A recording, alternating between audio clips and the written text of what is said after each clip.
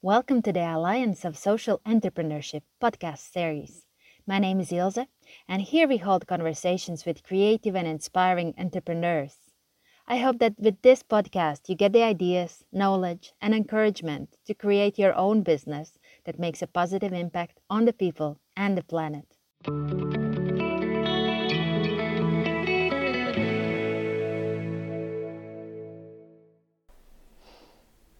So today I have the pleasure to hold a conversation with Naomi Ryland, who co-wrote this book, which is called Starting a Revolution, which presents a very different and I would say more positive way to lead and run a business. So Naomi, welcome. I'm really happy to have you here, and we are ending also our podcast season with you. And why don't you start telling us a little bit more about yourself and your work, and also your vision to finding a different way of working? Sure. Yeah, thanks so much for having me. So around 7 years ago, I founded a company called TBD, as it was called The Changer back then, actually.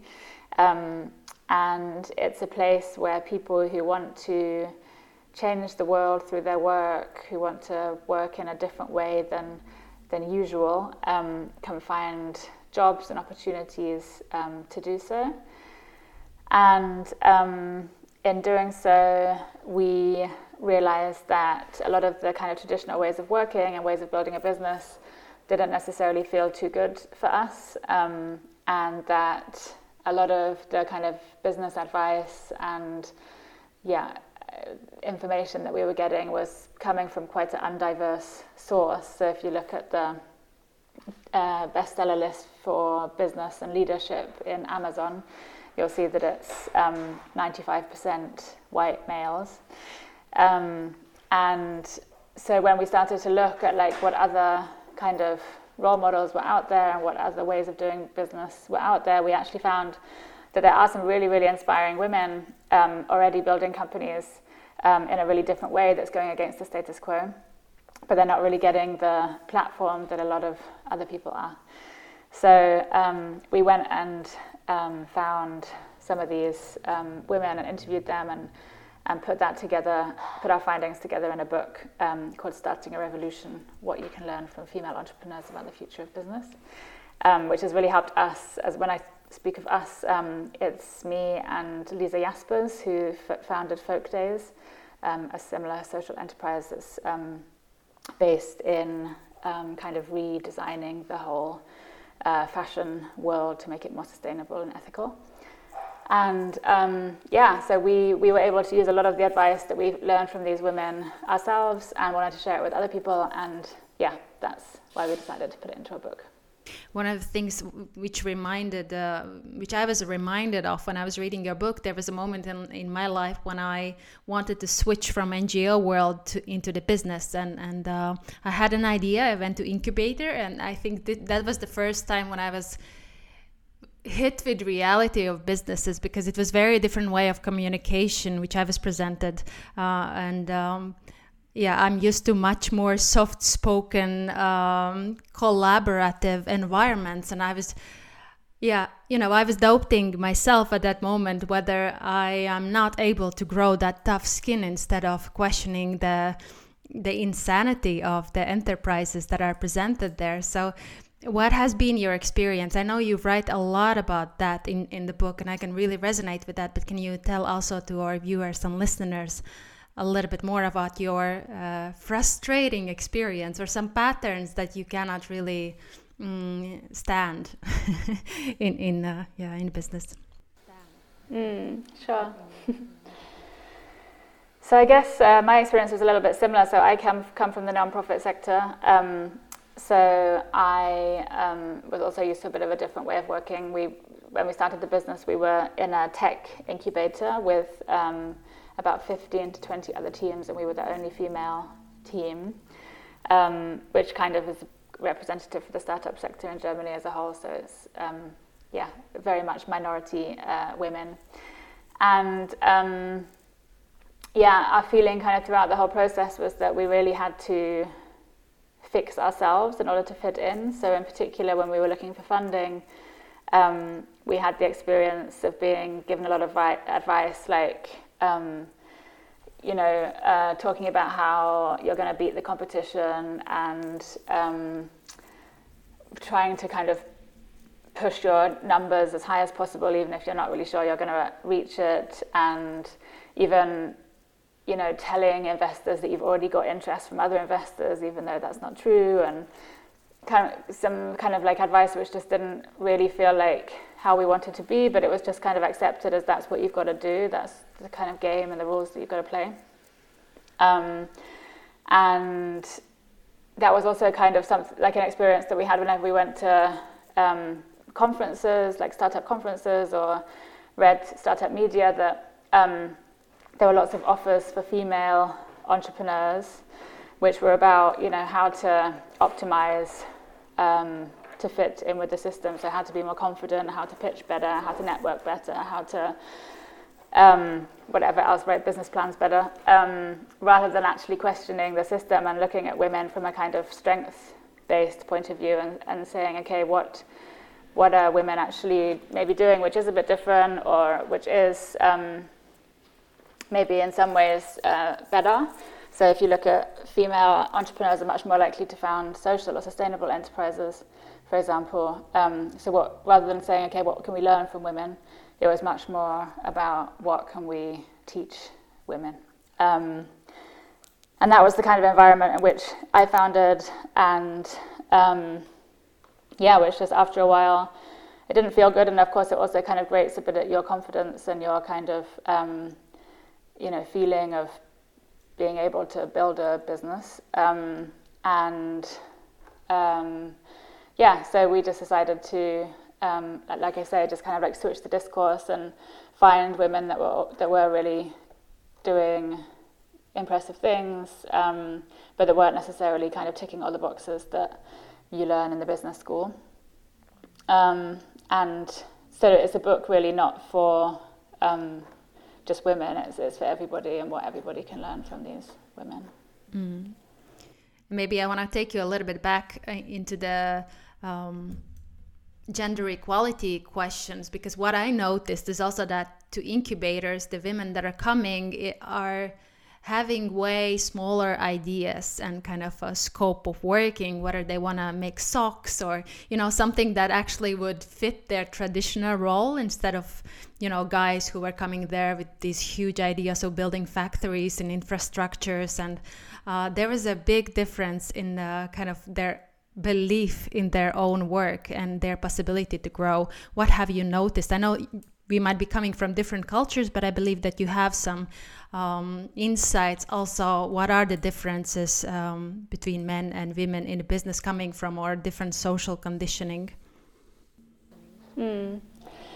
I mean, I don't like to generalize too much, just because I think to a certain extent it's right. Also the women that founding the kind of businesses that fit into stereotypes and kind of expected behavior are the ones that get funded and the ones that get maybe more publicity, because that's also part of the system. So I know that there are a lot of women engineers and people in lots of different sectors that are building things that aren't just kind of clothing companies for women, which is kind of what you get the impression of when you see a lot of kind of startup media and conferences, that's mainly what women are doing. And likewise, there's so many men who are founding businesses, and there's a full range of but it's the ones that are building the massive businesses like Tesla and Google, etc., that get all of the attention, and the ones who are building the smaller, more cottage industry businesses that aren't getting the attention. And so I think to a certain extent it's our perception of those gender stereotypes which is just being kind of reinforced through the media, and rather than an actual reflection of reality. And I think it's really important to kind of note that even though it feels like men are these like the successful founders, actually a tiny percentage of founders get to the stage of like a Tesla or a Google or anywhere close to that, and most startups fail, and hardly any get VC funding, and those that do, I think about 1 in 20 manage to make a go of it and, you know, have a big return on profit, but most of them don't. So there's that side of it, which I think we have to take into account. I do think that there is definitely an argument for saying that, you know, women are socialized to, you know, to ask for less. And that is something that's been indicated through studies, that when it comes to founding businesses, that it's not just that women get less, they also ask for less. So it's really important to kind of put out these role models of women who are actually getting more. That one of the women that we spoke to is Vivian Ming. She's a psychologist and neuroscientist. And she pointed us to a study which said that, which showed that women who were surrounded by other women who were very kind of financially successful were likely to ask for more. So it's not by no means a sort of like inherent or biological sort of quality. It's really just down to conditioning and what we think we can get. And if we're constantly kind of experience discrimination and being told that we won't or not even getting the money, then we tend to also not ask for it. Mm-hmm. One of the things that I told you is that reading your book makes me really happy and hopeful, and at the same time it triggers me because I've seen these situations over and over again, not only in the business world but in general. But how do you keep hope and still keep working when you know the statistics of how little female-led enterprises actually get in investors' attention, and how little investors there are also as a female? It's not always easy, to be honest. It can be quite demoralizing at times. I think what really helps me is to find communities of people, not just women, that think the same. And for me, one of the women that we interviewed for the book, Jennifer Brandel, was super important in that respect. She's founded an organization called Zebras Unite in America with 3 other women, which is basically a movement towards a more inclusive and sustainable economy. And they're all founders, and they all kind of had the exact same experience as us, that they just didn't quite fit into any box. We're not kind of like social enough to kind of be philanthropic and to get the philanthropic money, or also not profit driven enough to get the VC capital, and so you kind of tend to fall in a kind of gap. And they were kind of, you know, rather than just being kind of frustrated about that or annoyed about it, were really kind of arguing that, you know, there needs to be a whole new ecosystem for this kind of business, because these kinds of businesses are the future of business. And rather than kind of trying to fit us into one of those pre-existing categories, we need to create a whole new category, and they call it Zebras. And just hearing them speak and reading some of their really great articles that you'll find online really just made me feel like suddenly really at home, because I'd kind of always thought of, you know, our business is the one there must be something wrong with our business, which is why, you know, we don't fit into the categories and why we struggle so much. But listening to them and like finding out there was this big movement behind them as well, and not only in the States but in lots of other countries, made me realize that it's not us that's the problem, it's the system. And then once you can kind of like connect to lots of other people who have the similar problems, then you can start to develop solutions and also kind of just empathize and sympathize with each other, which is really, really important. So it's one of the most important things for me in this journey has been to connect with like-minded people and to just support each other to build alternative systems, and not necessarily wait for the systems that are already out there to change, because as we know, systems change takes a while. Well, I've been also watching lately the Dragon's Den and Shark Tank, which I'm sure that you know of, and I was thinking it's a great actually view for a lot of research, also to gender and bias and well, it's still a show, but I think that you can see some patterns there, and one of the patterns that you observe is this extreme drive for profit and not really evaluating the social ideas behind a lot of projects and need for speed, for quick growth that you explain also in the book. What do you think about these shows? Because I know that a lot of people are quoting them and having it as some ideal resource for learning their pitches and so on. I struggle with them a lot.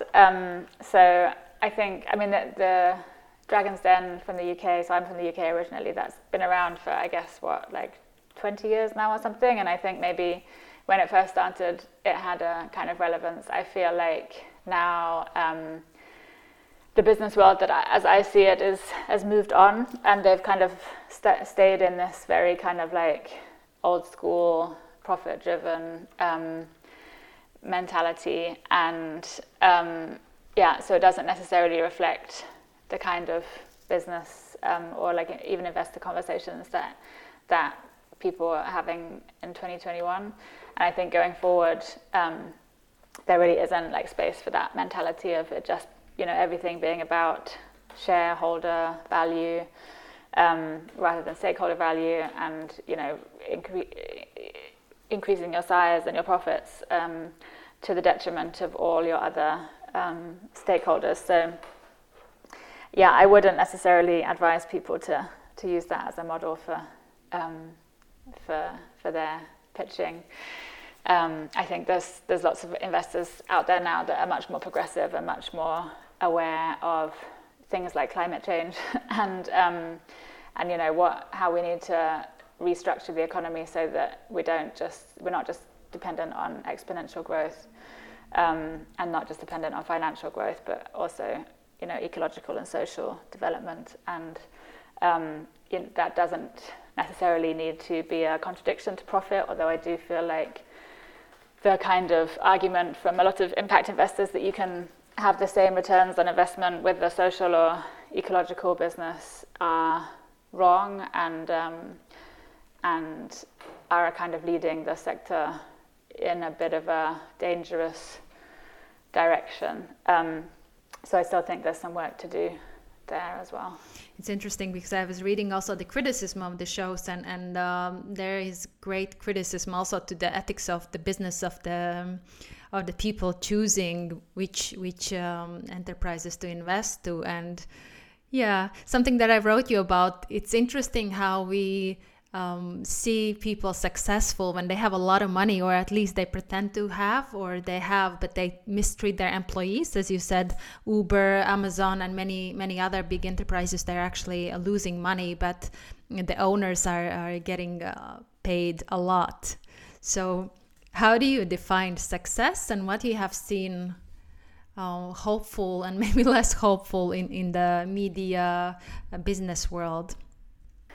You may have come across Ecosia. So that's a Berlin-based social or ecological enterprise, which is an alternative search machine, and they invest all of their profits in planting trees. And they're really, really, really big now. They plant millions of trees every year, and as you know, in turn have make millions in profit. The founder of Ecosia recently said that we need to start calling billionaires not the people who have $1 billion in the bank, or that most of them don't actually have $1 billion in the bank. It's just all tied up in assets, but rather the people who are taking 1 billion tons of CO2 out of the atmosphere. And that's a real kind of switch in our value system as a society, but that has to happen at some time, because we all know that money doesn't, up to a certain point it makes you happier, of course, because it's freeing, and but from into the millions, it doesn't make you happier. It doesn't make you any more kind of envious of those who have more, and it ties you, it makes you less free. In a way. So that's one thing. And I read a quote by Audre Lorde recently, one of the most impressive thought leaders in race and feminism, and she said success is liking yourself, liking what you do, and liking how you do it.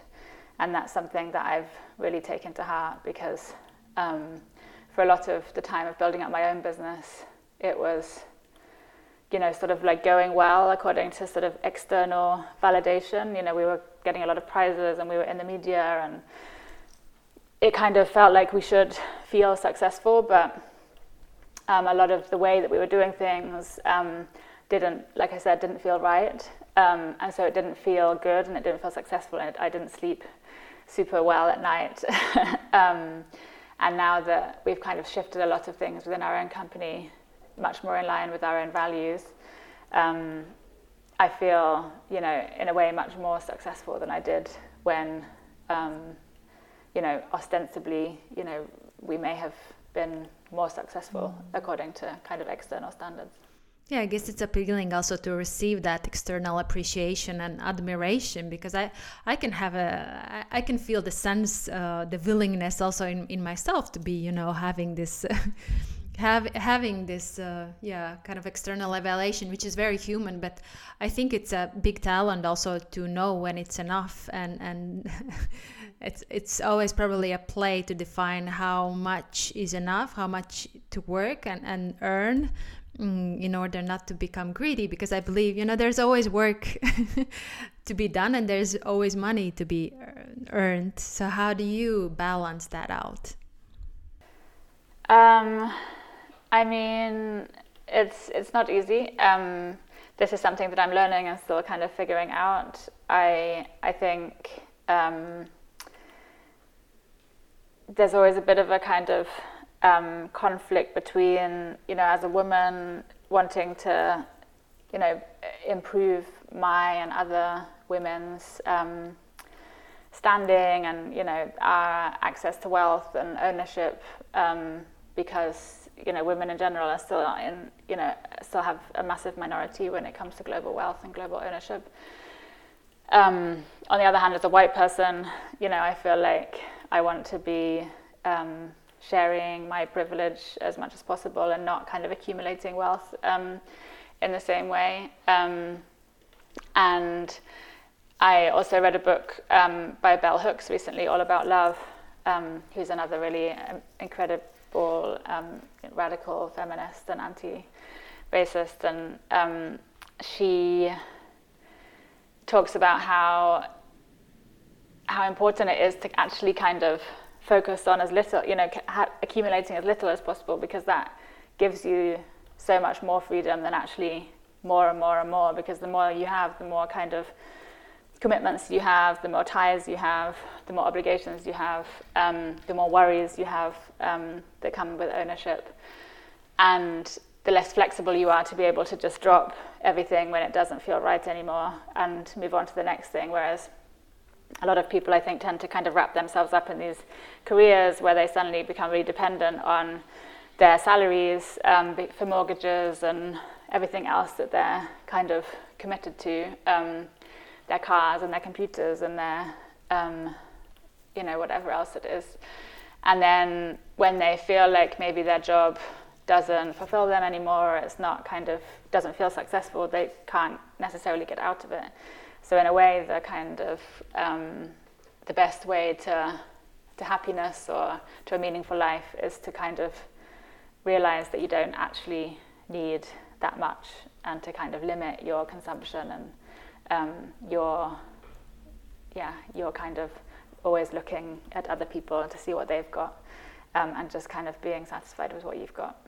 In your book, you talk also about the slow growth, which is also a little bit different than usually investors would ask. Quick growth, quick profit. And that comes together also with ability to slowly grow and integrate different practices in people's management.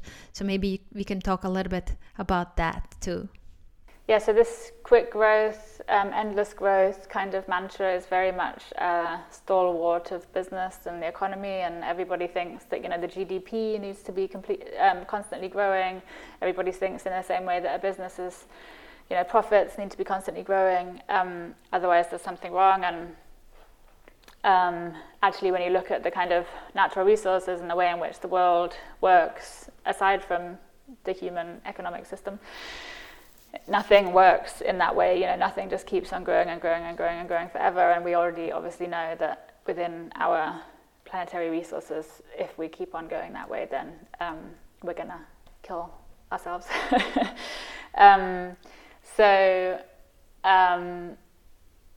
Just kind of taking out that way of thinking on a kind of micro level, like within your own business, and asking yourself, okay, why do we need to grow?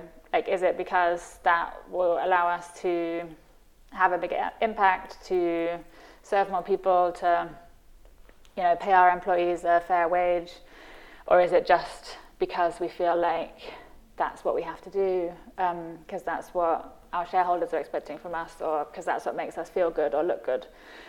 And to really kind of question where that desire for growth comes from, and like you said earlier, like when is it enough and when is it not productive anymore?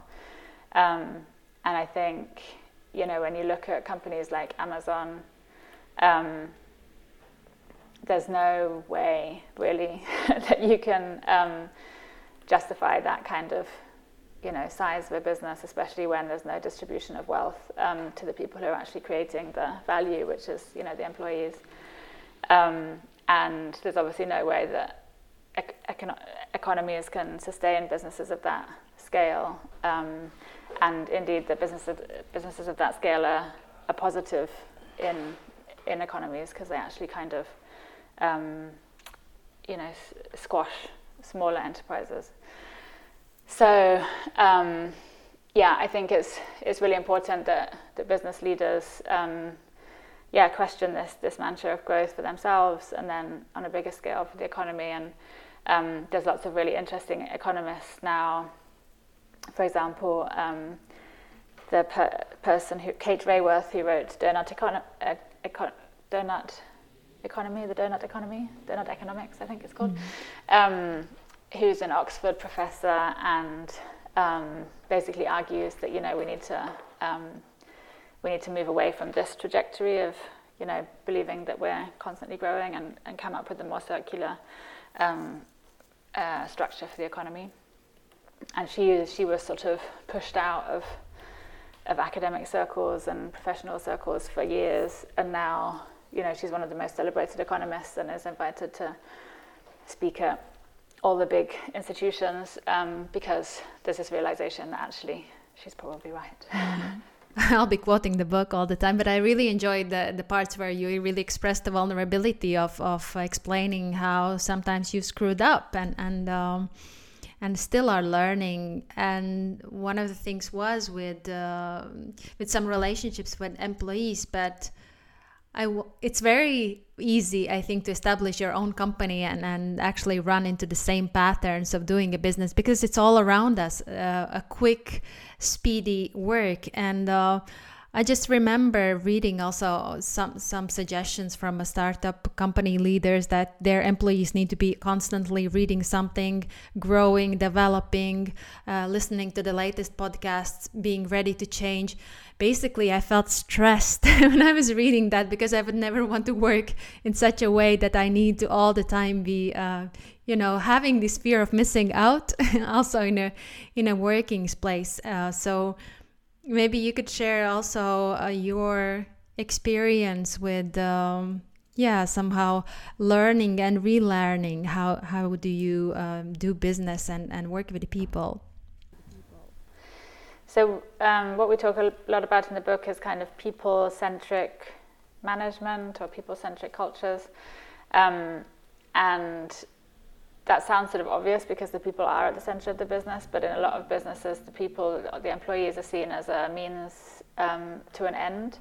So they're just there to kind of fulfill a function, and that function is effectively to make more profits for the people who own the company. And so everything that's designed around their, how they should work and how they do work is in order to fulfill that function, and not to kind of make them better people or happier or more fulfilled. And so for us, it's more making that the goal. So focusing on the employees and what employees need in order to feel really good at work, and on the basis that will also lead to a better, more sustainable business. And yeah, a lot of what happens right now is actually really detrimental to people's motivation and happiness. So this idea that you have to have a lot of pressure, you have to put a lot of pressure on people, or you need to control them, you need to kind of be constantly checking them, that doesn't actually lead to more productive work. It doesn't lead to happier employees. So even if your goal is, to kind of produce more things, then bosses tend to be going the wrong way about it. And really, I see the kind of role of a manager now as just creating space for employees to grow. So like you said, it's not about kind of forcing personal growth on employees, but helping them to identify what's important to them at work, where they want to put their focus, and then creating a space and an environment where they can really thrive, and just getting out of their way then as much as possible, to the extent of actually getting rid of yourself as a manager. So in my organization, we now work in a self-organized way. So my co-founder and I are no longer, the kind of official managing directors, but rather everybody has shared the responsibilities and the power that a managing director would normally have. And that doesn't mean we make decisions on a consensus basis. Everybody still has responsibility for certain areas which are in line with their strengths, and where they want to kind of develop and have their focus. But it means that we as a team can grow and can actually be a lot more effective, because otherwise often the bosses are kind of like the bottlenecks, and blocking kind of big changes and big decisions, or taking the wrong decisions because they're not the people that are closest to customers, for example, or closest to certain areas of business. And we're really experimenting with that, because we feel like that's also the future of business, that the kind of hierarchy worked well in the kind of industrial age where you needed people to fulfill a very clear predefined function and role. But now the best businesses are the ones which are the most creative and the most innovative, and you only get that if you give your employees as much free space and free time as possible. Yet you also mentioned that it's not comfortable or available for everyone. And I was just thinking that in COVID times, actually, one of the things that might have made people uncomfortable is not that they had to work from home, but actually that they had to define their boundaries with work and time beyond work, which is not always easy, because freedom is confusing to a lot of people. Yeah, it's not the way we've been socialized with school and university and work and all the kind of institutions that get us to that stage, that people tend to unlearn, defining for themselves how to spend their time, and what to sort of even unlearn feelings, so you don't even feel anymore when something doesn't feel good. You're just kind of like burying emotions as much as possible in order to function in the society that we have. So in a way, the COVID has been a really good fast forward process for a lot of people and a lot of companies to actually develop those skills and talents again, in terms of helping employees to redefine their own jobs and their own boundaries, and take more control. And of course, it's a process, and in processes and in change processes especially, there's always a kind of forward and 2 steps back and 2 steps forward and 5 steps back kind of situation. But I think I hope that a lot of managers and employees have been shown that, that it does work, that not having somebody looking over your shoulder all the time, and people being able to define their own schedules, for example, can be really beneficial for everybody. Of course, there's structurally a lot of issues, like the fact that childcare wasn't considered in COVID policies at all, means that a lot of parents, and especially women, have been put under a double burden of trying to kind of fit in their work and their childcare into the same space, which is, just ridiculous. And I think that's why we need more parents, and especially women in leadership positions. So when these policies are developed, that those things are considered. And it's also, important to give people the choice, again, like rather than forcing personal development on people, forcing remote work on people also isn't the answer. So I think with our team, we've realized that even though we were actually working remotely before the COVID crisis, so that was a conscious decision that we had taken already. What's really important to us is to still have space and opportunity to meet in real life and to be able to go into an office or a co-working space when you feel like you need to get out of home. So the kind of extreme home office situation is also not the answer, but creating space where people can decide for themselves what feels right on particular days is the kind of dream scenario, and hopefully the direction that a lot of companies will be moving towards.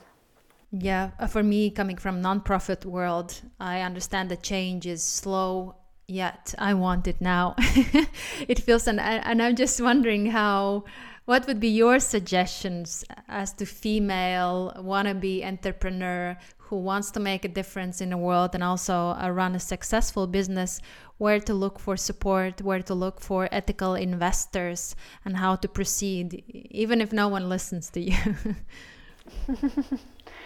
I mean, I definitely, so what I said earlier about kind of finding communities, so try to find, other women that think in a similar way, just to have that kind of support network out there. So if you do get kind of a few no's, that you don't give up immediately, but okay, it's fine, it's not me that's the problem, it's the system. Let's either figure out a way to hack this system or build our own systems. I think there's now a big push towards female entrepreneurship, so there are a lot of investors who are specifically interested in female entrepreneurs, and traditional investors are also under pressure to invest a lot more in female entrepreneurs, so to kind of take advantage of that situation as much as possible. Organizations like Zebras Unite are really good in this sense. They're also developing a lot of kind of alternative funding ecosystems around cooperative structures, for example, or loan-based financing, that kind of thing. But yeah, I think the most important thing is just to sort of do it in a sustainable way, which feels good for you, and not to exploit yourself in the process, because there are still a lot of barriers in the way. So if you don't kind of have like a solid financial foundation, to really think hard about whether this is the right path for you right now, or how to navigate that, just to prepare yourself for kind of the worst, so to speak, because we're trying to kind of build up the system and create new funding opportunities at the same time, but we're still kind of lacking and lagging behind. So just to make sure that whatever you kind of embark on, that you do so in a really healthy way, which is really kind of loving to yourself as well. One thing that you also mentioned is a collaboration and the need to collaborate, and I don't know if you mentioned of kind of distributing tasks and not going alone and not doing it all alone. But what I noticed is a lot of or a tendency to do a business alone, which is, way more difficult in one way. But then when I speak with somebody who have started a company with a group of friends, and they say, oh, I would do it again. If I would do it again, I would go alone, because they have had these negative experiences with the conflicts and disagreements with the finances and so on. What's your take on, because I know that you're also not discouraging working with friends and establishing friendly relations with the team. So what's your opinion? So my opinion is that it can definitely work, and it can be really something really beautiful to work with friends, but you need to be very aware of the potential pitfalls, and to just above all focus on communication, and communicate much more than you would think would be necessary, and definitely engage the help of coaches. So having a coach for yourself and for your team is one of the most important things, I would say, most important pieces of advice for people starting up, and not to wait, but just to kind of have, not to wait until there's a problem, but to kind of have somebody to guide you through those processes and those kind of big decisions, because there's a lot of things that you learn very quickly about yourself and about other people. You change very quickly, and in order not to be kind of pulled into these kind of cliches or ideas of how to do business, which maybe then don't feel so good for you, you need to be very clear about who you are and what you want, and to also be able to communicate that to other people, including your co-founders and team, and of course investors and other stakeholders. So having a coach to kind of guide you through that process is really, really important. And even if it seems like, you know, you can't afford a professional coach, then to kind of at least have other founders that you can kind of spar with, who will give you really honest feedback and who will share their experiences with you, so that you don't necessarily make the same mistakes that a lot of first-time founders do make, although of course everybody makes mistakes and that's part of the journey. But and we tend to also kind of go to the people which are like-minded and similar to us, and I guess it's a bit of struggle to embrace practically diversity, although we know that we need to have a diverse team, and it's wonderful on the paper, but then in the practice a lot of frustrations come out just because there are different rhythms and ways of seeing and working. How have you dealt with that? So to start off, we were super undiverse, and realized that that's also not a good combination, neither for us nor for our business nor for kind of society. I think what's important is to kind of differentiate between diversity of values and diversity of, you know, strengths and background. And for me, it's really important to have unity of values, especially like some really core values, but diversity of backgrounds and experience and strengths. And so even though it might feel easier, it definitely feels more natural to just kind of pick other people that are very similar to you. The best kind of founding teams are very diverse ones. So the more that you can kind of branch out from your own bubble, and also with your first employees, you know, our first employees looked and sounded very much like us. And we know that from the kind of traditional corporate sector that, you know, the male leaders tend to support and mentor and promote other younger males that look and sound a lot like they did when they were younger.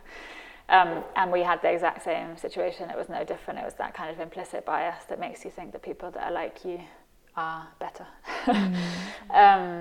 So just to kind of try and make those implicit biases as explicit as possible, and to try and kind of work actively against them, helps to build definitely a better team. The last question I have is actually connected more to the age, not the gender, because I was recently reading a book also with an author, I don't remember at the moment, but he was saying that the startup world and all this quick business world is actually big on ageism. And, you know, if you're over 40, it's over. What has been your experience with age and the business and opportunities or stereotypes? Yeah, I mean, I do think that's definitely an issue. Even in the big startups, you've still got a very, very young workforce, which is quite interesting. So it doesn't seem to change, you know, as startups get bigger, it seems to kind of be reinforced. I think it has a little bit to do with values, because there is obviously a slight kind of like value shift across generations. So what we see a lot is in the millennial target group, millennials want different things out of work than than older people perhaps did. On the other hand, I think that's also a bit of a misnomer, because I think a lot of older people actually also want a lot of freedom and autonomy. It's just that there wasn't really space to demand that when they were kind of starting out. But I think now our values are a lot more aligned than maybe people realize. But yeah, I think in the same way, the more diverse a team can be age-wise, the better. And yeah, I think it's definitely something to be encouraged. Yeah, I remember him also mentioning that the men in Silicon Valley are really into coloring the hair, not to look that old, not to be employed, which is also a kind of a sign of, the culture up there, which is throwing older people or sometimes more experienced people out of the door. And maybe it's not much connected with mentality, but also of fear, because I guess the older you get, the more critical you can be to the workspace. Yeah, that's true. I think one thing that we've spoken a lot about is like this idea of kind of alpha male or alpha behavior, which isn't necessarily specific to males, but a lot of the kind of leaders that we see in the traditional tech world and also other business areas tend to be kind of quite alpha, so quite dominant and loud and extroverted, and in a way sort of demonstrating a kind of toxic masculinity, which is a kind of patriarchy which is damaging to not only women but also men, because it very much reduces the idea of what a man has to be and look like and sound like in order to be successful and have a certain status, and age doesn't fit in with that, so I also heard a really interesting podcast episode, Prentice Hemphill, that I can really recommend. I mean, all of her podcasts, and one of them was talking about the suicide trend of older white males in particular, who are much more likely to commit suicide after the age of 60, I think, or even younger, than females. And that has a lot to do with this idea that, once you are not young anymore, you've kind of lost your status in society, and a lot of men then really struggle to find a new identity or to accept that identity, and that leads to suicide. And so, when we're talking about feminism and kind of ending the patriarchy, it's not about creating a system where women are leading everything and taking the same role as a lot of men are now, but rather kind of completely restructuring our ideas about what working life can be like, and what's good and what's bad, and what's powerful and what's not powerful, and what has a high status and what doesn't have a high status, like almost getting rid of those concepts altogether and finding a new way of defining ourselves as human beings, which would be much better for both women and men and everybody. So that's the big picture. Thank you, Naomi, so much for this conversation and for co-writing a book, which really inspired. And I'm really thankful for our friend Julia that gave me this book by accident on my visit to Berlin. But it has really given me hope, because at that moment I was just thinking how repelled I am against all this way of working, and I'm not fitting. And instead of questioning myself, I started to question the system. So thank you from my side to you. I'm happy that it had that effect for you. So thank you. Thank you, Naomi. We'll be putting all the links also to your company and your book with the conversation out. So Wonderful. Thank you, and see you around. Take care.